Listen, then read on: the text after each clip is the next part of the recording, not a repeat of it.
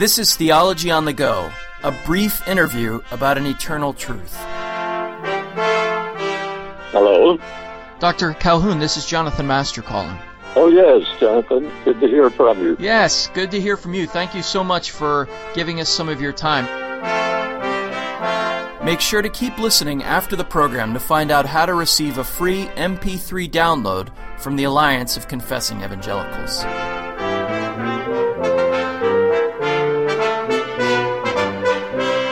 It is a real honor for me to welcome our guest today. He is Professor Emeritus of Church History at Covenant Seminary. He is an author and a teacher. Today we're discussing Old Princeton Seminary, and he's written a 2-volume history of the seminary published by Banner of Truth. And on a personal note, I should say that I reread those volumes every 2 years or so, and I'm in the process of rereading Volume 1 just now. So for me especially, I am delighted and privileged to welcome David Calhoun to speak about Princeton Seminary. Thank you for joining us, Dr. Calhoun. Thank you, Jonathan.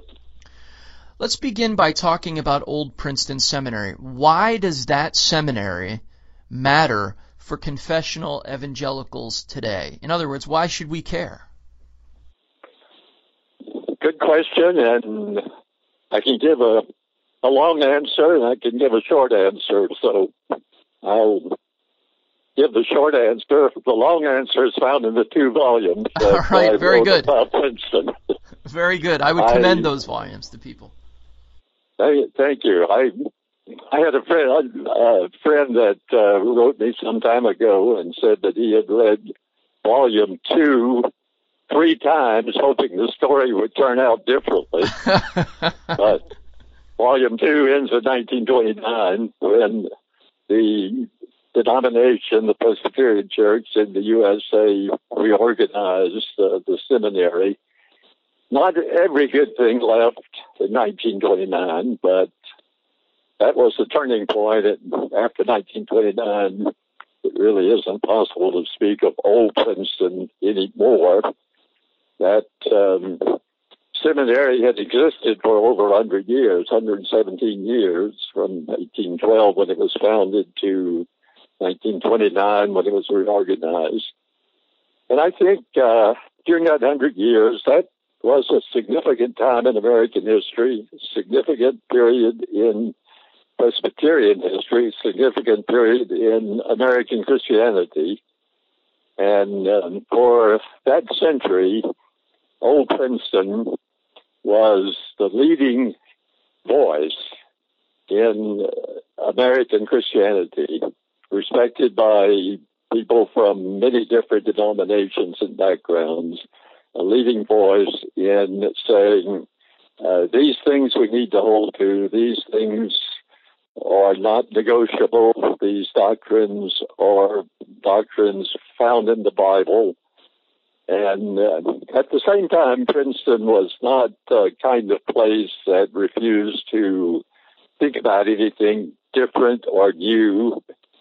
So there was a good combination there of faith and learning, which is the subtitle of my first volume. The Christian faith as set forth in the Scripture and summarized in the Westminster Confession of Faith.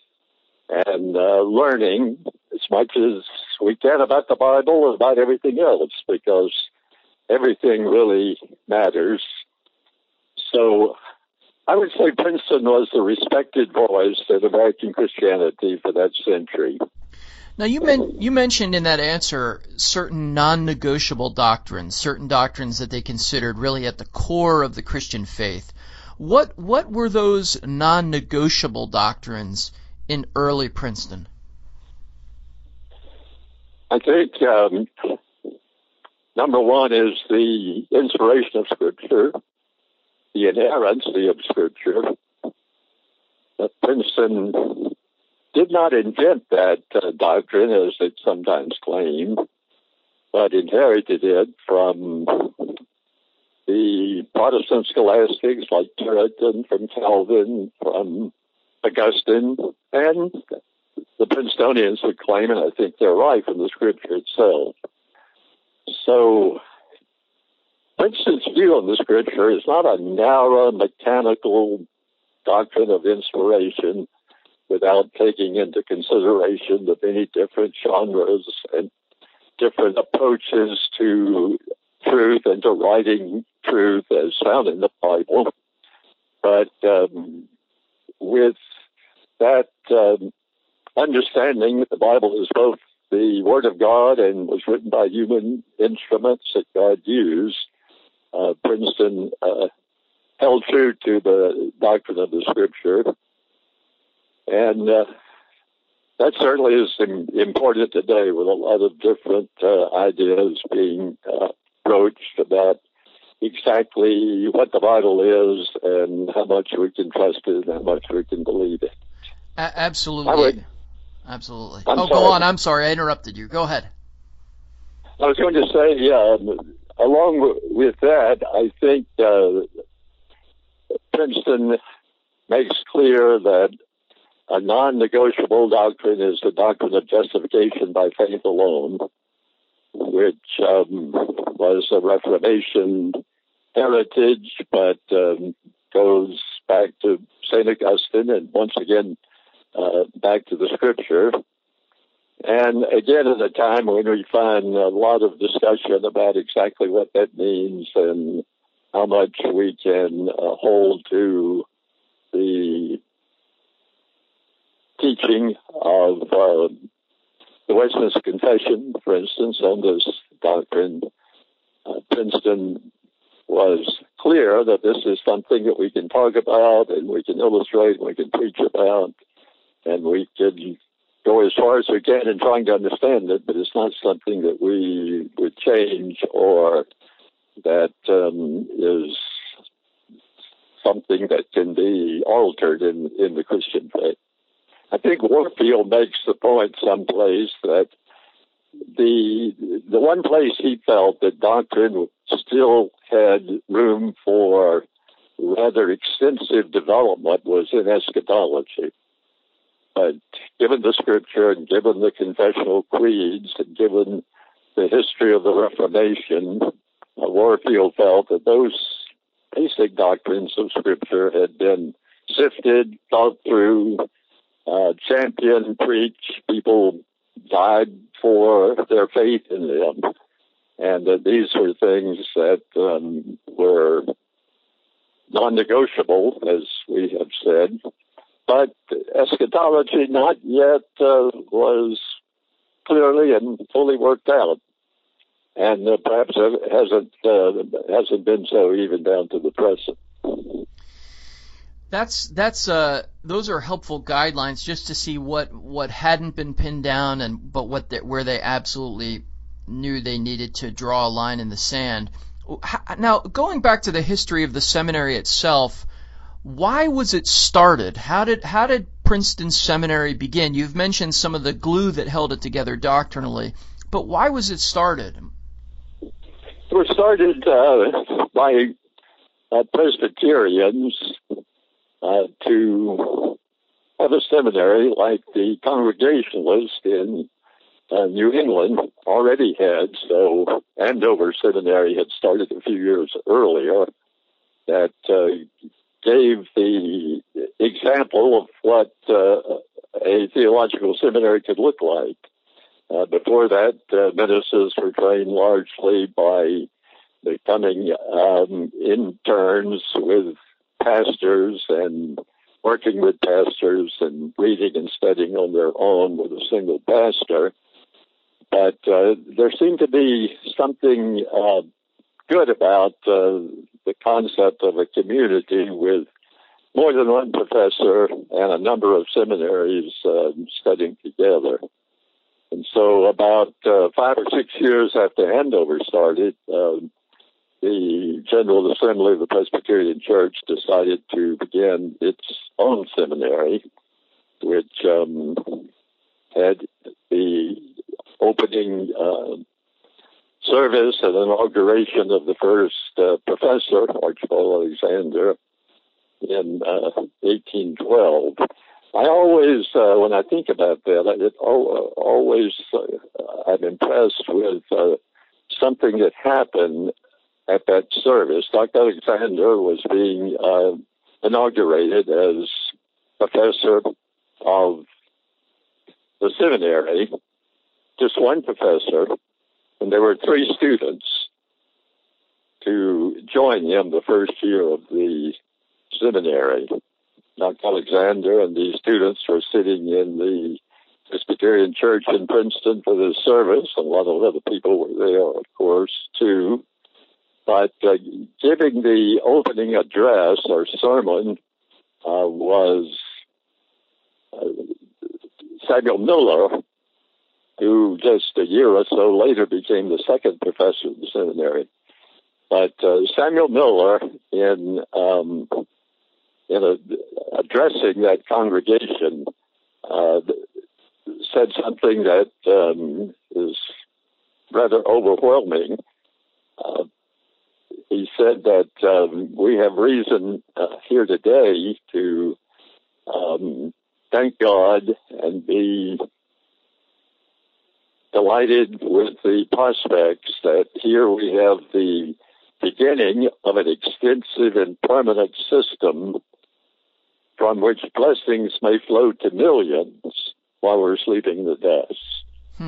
So from the very beginning, there was the hope that Princeton would become more than just a school, or even more than just a theological seminary, but a source of blessing to millions. And I think through the history of the old Princeton, that 100 years, and certainly through the many writings of the professors of that time, like Charles Hodge and Archibald Alexander, and then down into the 20th century with Warfield and Machen, blessings have indeed come to many, maybe to millions, through the founding of that seminary. That's really sort of staggering to think about, but an answer to Samuel Miller's prayers. If I were to, you've mentioned a few key figures, Archibald Alexander, Samuel Miller, B.B. Warfield, and then just there at the end, you mentioned Machen and some others. Right. Who are some of the other key figures who are worth reading today, worth looking into and studying today from this period of time in the history of Princeton Seminary? I think to Alexander, Miller, Charles Hodge, of course, is a key figure after the period of Alexander. He was the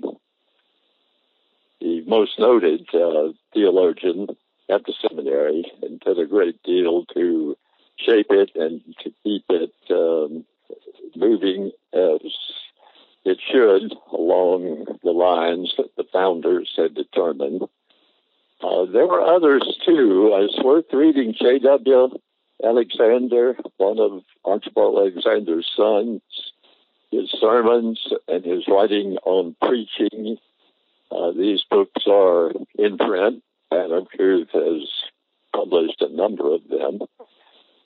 Also, his brother, J.A. Alexander, who was maybe the most brilliant of all the Princeton professors, a little bit of an eccentric in some ways, but a man who was a careful exegete of Scripture, and his writings on a number of the books of the Bible are still very, very valuable today. Let me tell you about one other that I have just learned more about. Samuel Clement Moffat became professor of church history in 1861. Until Dr. Moffat's time, church history had been taught at the seminary by the other professors, and so was a kind of topic course that did not seem to have the importance and a more permanent place in the curriculum of the seminary. Dr. Samuel Miller taught it for a while, and some others taught it too. They were pastors. These men were pastors who had an interest in church history.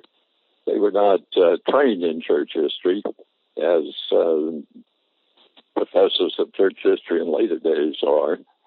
But they taught church history. They did it well. And yet it wasn't until the time of Dr. Moffat that there was a man at Princeton who was there mainly because of church history. And Moffat is an interesting character in his own right. He was born in Scotland, grew up in Galloway in southwestern Scotland, was a shepherd boy, and had almost no schooling whatsoever in schools, but his time out on the hills and the moors of Scotland with the sheep, he used to become an expert in Greek and Hebrew and Latin and a number of modern languages, and read his way into an understanding of church history. He becomes a professor in 1861, and he taught for over 20 years. So here's one of the Princeton professors who's very little known, and yet is a man of real importance, I think. Well, that's interesting. A lesser known figure, and certainly some of those ones that are better known are still worth reading today. And I would also again commend to our listeners your volumes on Princeton Seminary, very accessible, very readable, and I just derive great benefit from them personally every time I read through them. So, Dr. Calhoun, I wish we had more time, but I thank you for the time that you have graciously given to us today. And I would invite all our listeners to investigate Old Princeton, and particularly the doctrines that, as Dr. Calhoun has said, held them together, and the ones that they considered non-negotiable. So thank you, Dr. Calhoun, for your time today. Thank you, Jonathan. I enjoyed talking with you. Well, I enjoyed it very much as well. We appreciate it.